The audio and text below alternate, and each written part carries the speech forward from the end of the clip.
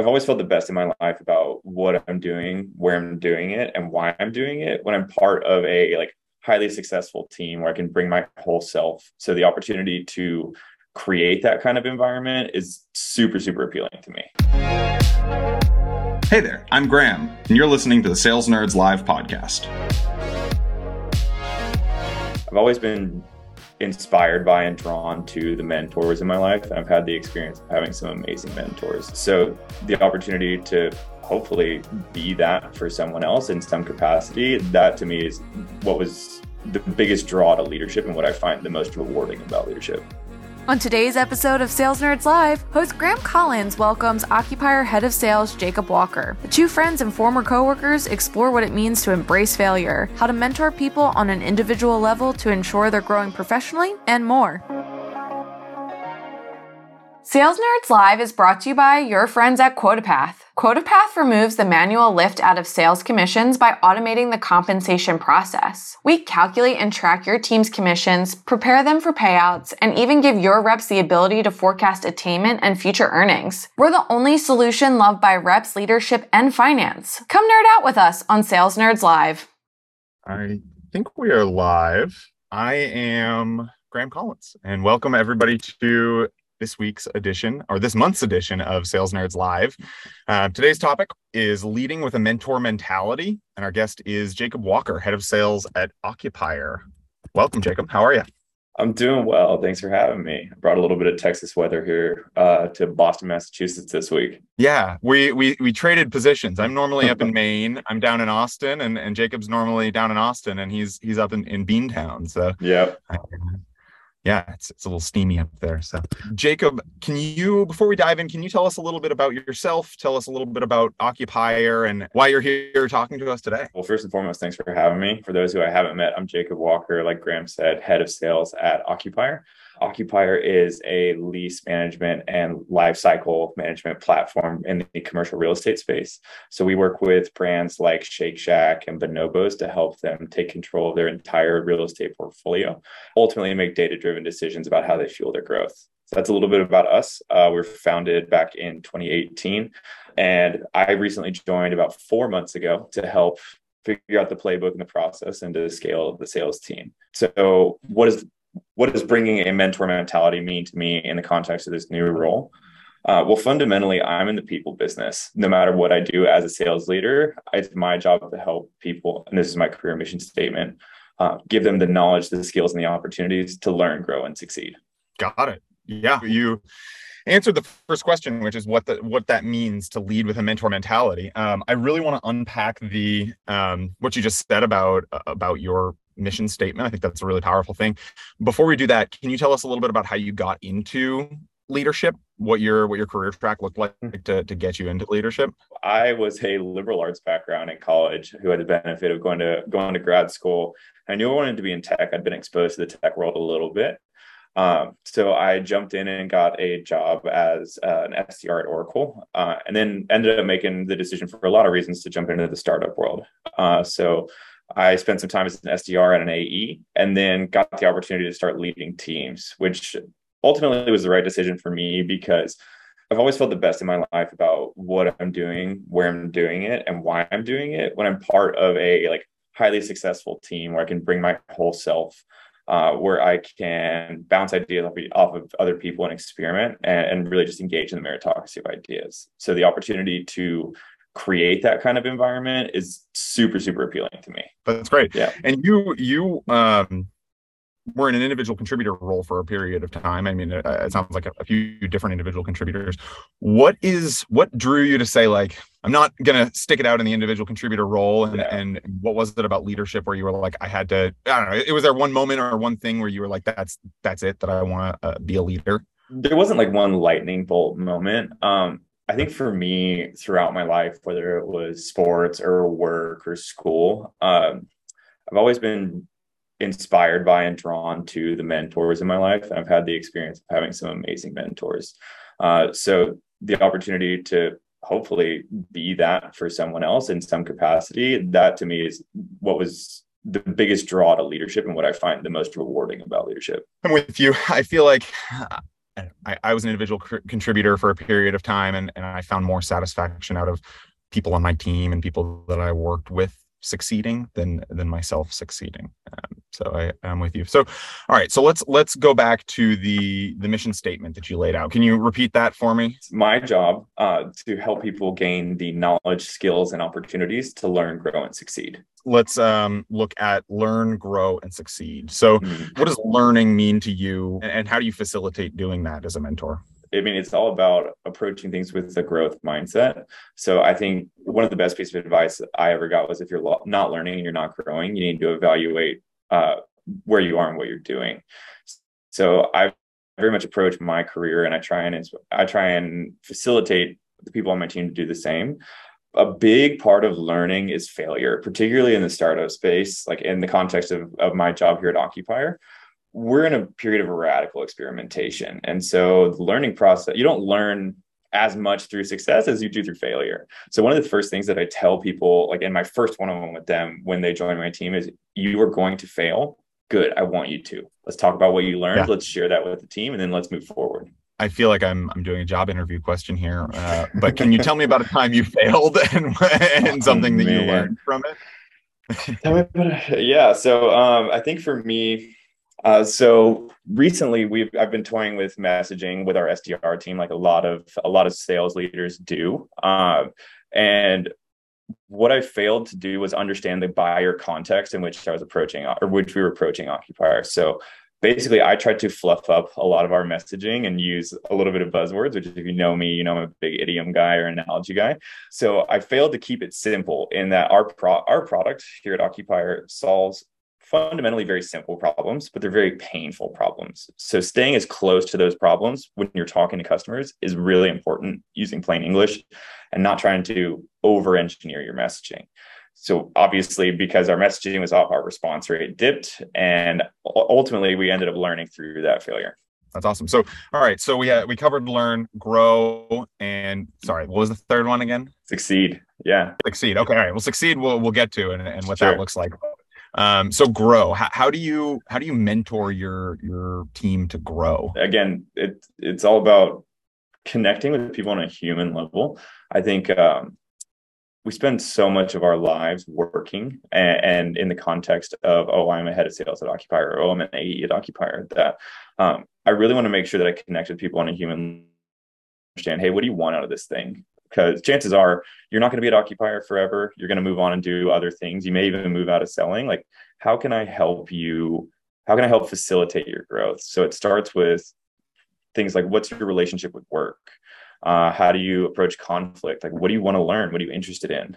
From there, if we're talking about nuts and bolts of sales leadership, I think it's really important that you provide a somewhat of a choose your own adventure as far as a career path goes, particularly within the startup environment. So yes, there's the traditional SDR to AE to senior AE to strategic AE, whatever your organization calls it.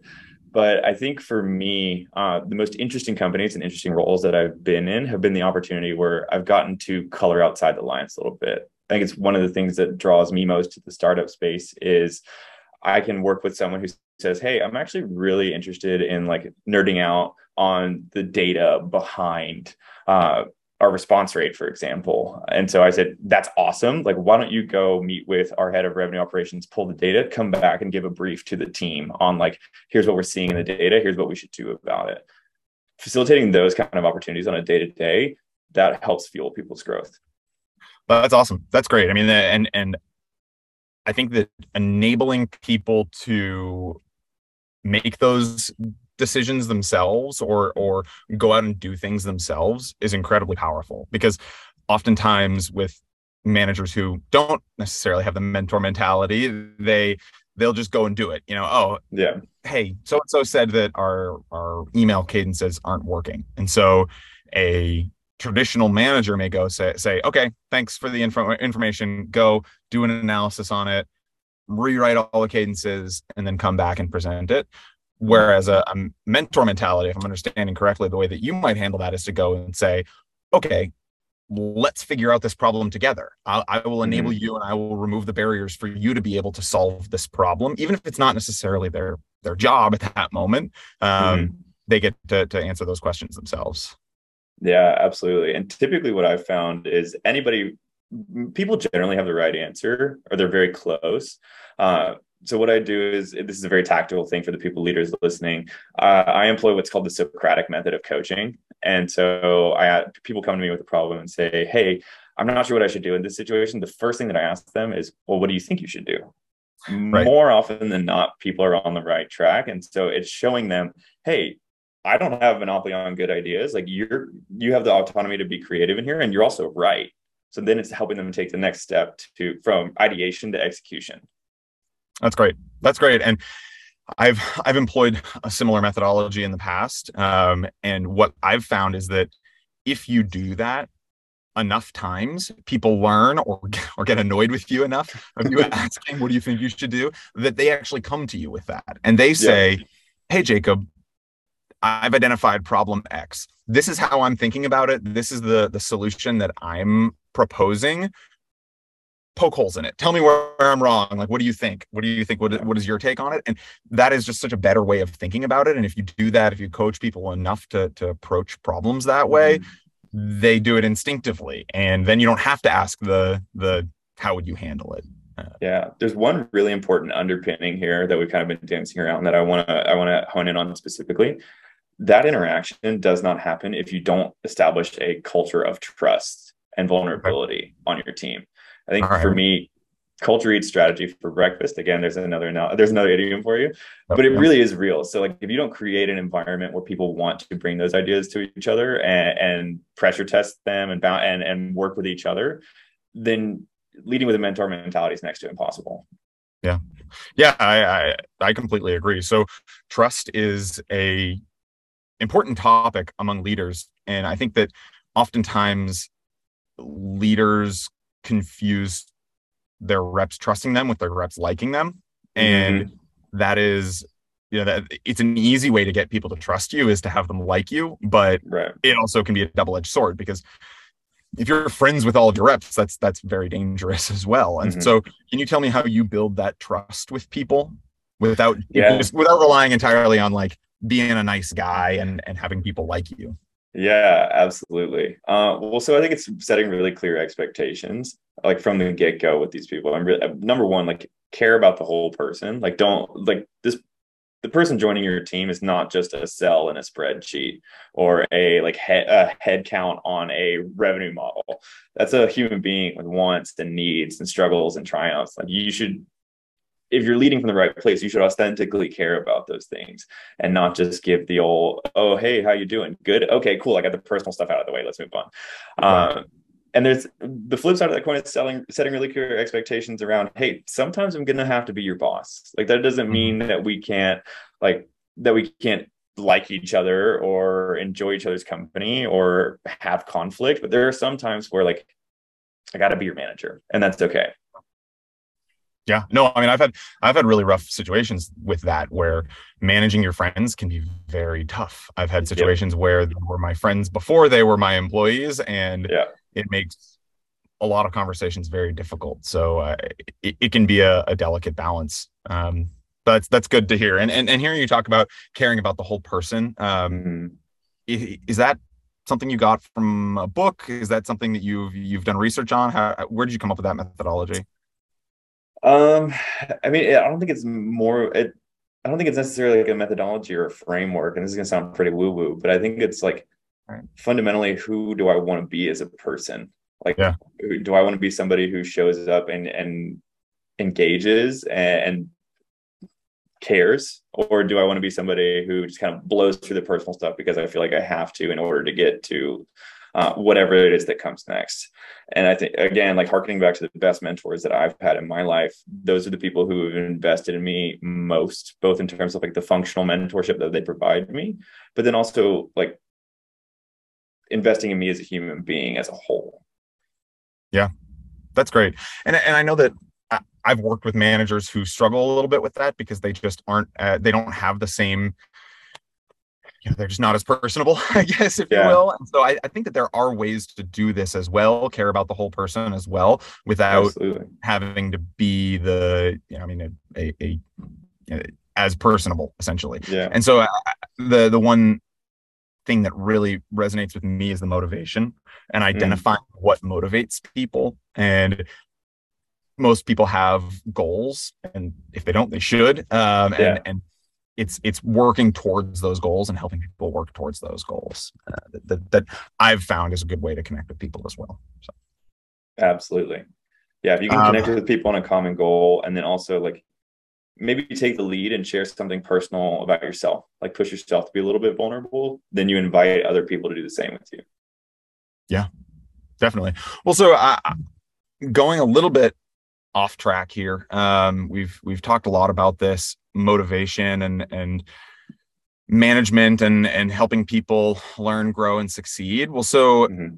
you've managed a bunch of different types of roles. You've managed SDRs and AEs and account managers and CSMs and rev ops, and like Yeah. you've collected the Thanos power gauntlet of sales management. How does managing each of those roles differ, and what advice would you give to people who are maybe even switching, because you've done that context switching pretty regularly? Yeah, absolutely. It's a great question. So I've managed a lot of different functions over my career. How they differ is the delineation of responsibilities. That's an easy answer.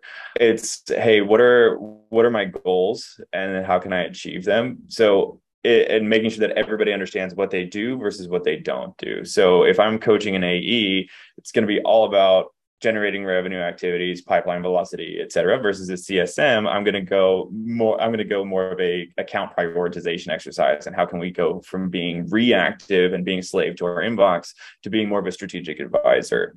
I think what's the same is it's really my job to provide people context and autonomy to do their role successfully, whatever that function is that they're doing, get out of their way in terms of the actually doing of the things and help them move blockers internally. So, I mean, the roles and responsibilities on any job description will highlight the differences, but the similarities are to me like what has led to my success across leadership. And so it's interesting to say that there was more similarities than there are differences. Yeah. Do you find that there are any differences across seniority? People who are fresh out of college. I mean, I've managed 21-year-olds fresh out of college. I've managed 45-year-olds who've been working in the industry for 25 years. Do you have any, are there any differences there? I'm trying to find Yeah. differences, Jacob. Give me some differences. Yeah, absolutely. So like, I mean, there's an SDR who just joined my team who's like fresh out of college, and there's the what is health insurance conversation versus Yeah. someone who has I had an account manager on my team at my last company who had two kids in college, and it's like very different life stages. And so the difference there is number one, like the mental furniture or experiences that they're bringing to the role, and both are equally valid and both can be beneficial in their own ways, but it's also the motivations and where you are just like in your life as a person. So again, we talked about motivation earlier, like making sure that you understand who is this person, what drives them, what's their relationship with their work, and what do they want out of this thing. Those are the key differences to focus on in my experience. That's cool. That's great. And then so now we're going to go backwards again Sure. to the last thing that you said, which is succeed. What is success? I mean, success in sales is pretty obvious. It's dollar signs. But what does success look like for you when you are leading and mentoring someone? There's a few different things that jump to mind here. Number one, like identifying weaknesses and working on them as well as your strengths. So mastery is one thing that comes to mind.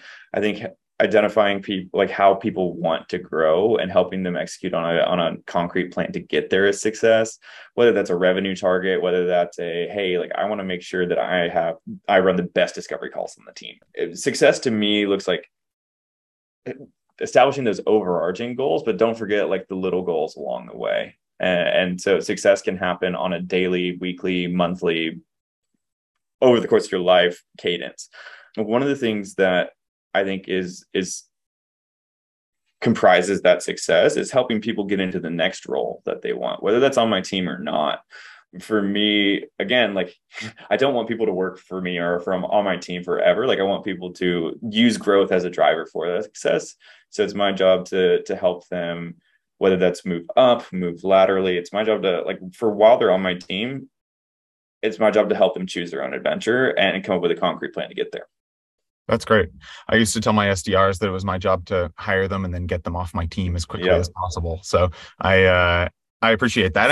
And so it sounds like for you, success is what the person that you're coaching wants it to be. For some people, it's buying a house. For some people, it's getting promoted. For some people, it's just doing a good job. And so it sounds like if you try to shoehorn everybody into one view of success, which is, maybe your view of success or everybody else you've managed view of success, you're going to struggle with the people who don't fit that exact mold.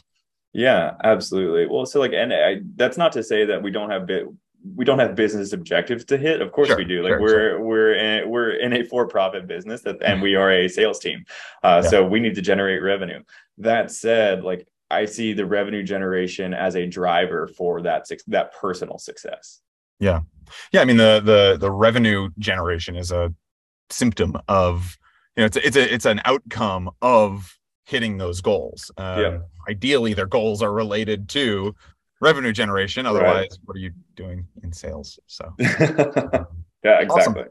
Well, so we are coming up on time here. I have 3 questions that I ask every guest, and by that I mean the 2 guests, you and the previous guests that I've had. First off, is what piece of advice would you give yourself on your first day working in sales? You're going to fail. That's okay. Failure is a good thing. Okay. Did you struggle with that early on? Yeah. Well, so maybe you still struggle with it. I don't know. A little bit. I mean, I think anybody who says they're completely comfortable with failure is like not being wholly truthful, at least in my experience. But I think for me, like when I was 23 years old, I hadn't done anything new in a long time. Like I had done school for 16 years. I had done sports my whole life. Like I hadn't tried anything completely new in quite a while. And so I had unrealistic expectations of myself coming into my first sales role. And so I shied away from failure. I viewed it as this thing that wouldn't contribute directly to my growth. Interesting. Did you ever try to, I speaking from experience, I would even try to hide failure or obfuscate it or like brush it under the rug. If the classic is like keep a qualified opportunity open way too long because you don't want the embarrassment of closing it out. Yeah. I think for me, one of the reasons I gravitate towards startups specifically is you cannot hide failure. Like you have to lean in. It's a forcing function. Like you have to lean into the failure. This is true. Cool. It's really good advice. So question number 2, if you weren't in sales, what else would you be doing? Ooh, yeah, it's a good question. When I was a kid, I wanted to be a veterinarian. So I love animals. I love nature. I love like being outside. So I think I want to say veterinarian. That would probably require me to be a little bit better at science than I was. Yeah, I'll go with that. Okay. All right. That's good. Yeah. I am too afraid of like needles and blood, and like being a vet seems fun until you realize that like you also have to deal with sick animals constantly. And that's not fun. So I'd be like, oh, I'm a vet, but only for healthy animals, only doing regular checkups on animals. So. Yeah. Well, I do have 3 dogs now. So my house has very quickly become a zoo. Wow. Yeah, it absolutely has. I have 2, and that feels like too many at times. So, all right. Lastly, what are you watching, reading, and or listening to right now? And reminder, this can be work related or it can be Korean drama like it was for Lily last week. Yeah. Well, so for me, again, like not directly correlated to sales leadership, but I've been binging a ton of the Andrew Huberman's podcast. So he's a professor of neurobiology and ophthalmology at Stanford Med, like super smart guy. And he has a podcast out there about like optimizing your work environment that's really interesting, as well as how can you make sure that your eating and sleep schedules like optimize the chemicals in your brain. So I think that's really interesting to me, and like call that biohacking, call that like living intentionally. That to me has been a really interesting podcast that I've kind of nerded out on. Do you know the name of it off the top of your head? I think it's Andrew Huberman Labs. Oh, easy. Not very creative. Sales Nerds Live. So any quick tips that you have from that, like the work environment side that people listening can pick up? Get a desk lamp and expose yourself to sunlight early in your day. Okay. Yeah. So like make sure that your workstation is very bright in the morning. And typically your brain is wired to do a lot more like analytical, like outcome based work in the morning versus free form, like creative thinking is better suited for the afternoon. Interesting. I find that my most creative times are when I wake up at like 2 a.m. and can't fall back asleep. I have a bunch of notes of just like random things that I've Yeah. scrolled down on my phone at 2 a.m. So I'm with you. All right, cool. And you were going to say something else, another thing that you're watching or listening to. Well, it's a little bit of a guilty pleasure, but I'm watching the new season of The Bachelorette. And so we've got like a pick'em league here at work. Shameless plug for the Bachelor Nation Slack channel if you're at Occupier and watching this. But for me, like, it's a guilty pleasure. I love watching it with my wife. Like, I hate that I love it so much is one thing that I'll say about it. Yeah, you curl up on the couch with the 3 dogs and watch The Bachelorette. I've never gotten into it. So yeah, it's trash TV, but it's super entertaining and a great way to kind of wind down. Wonderful. Yeah. Awesome. Well, any parting thoughts, anything else before we let the crowd go here? Oh man. I think the last thing that I'll say is like one of the things that has led to my success, or one of the things that I attribute most to my success thus far in my career, and I've had a lot of failures in my career too, is approaching things with a mindset of abundance rather than scarcity. And the second thing that I'll say there is like, we think so much about what could go wrong in your life. Think about what could go right by trying something new or experimenting or connecting with that person. I would be remiss if I didn't say effort and attitude are the 2 things you can control in your life. There you go. You have to end with an idiom here. So yeah. Excellent. Well, no, that's great feedback. And this was a really fun conversation. Awesome. Thanks so much for having me. I appreciate it. Yeah. Thank you. Talk soon. Cool. Later, y'all.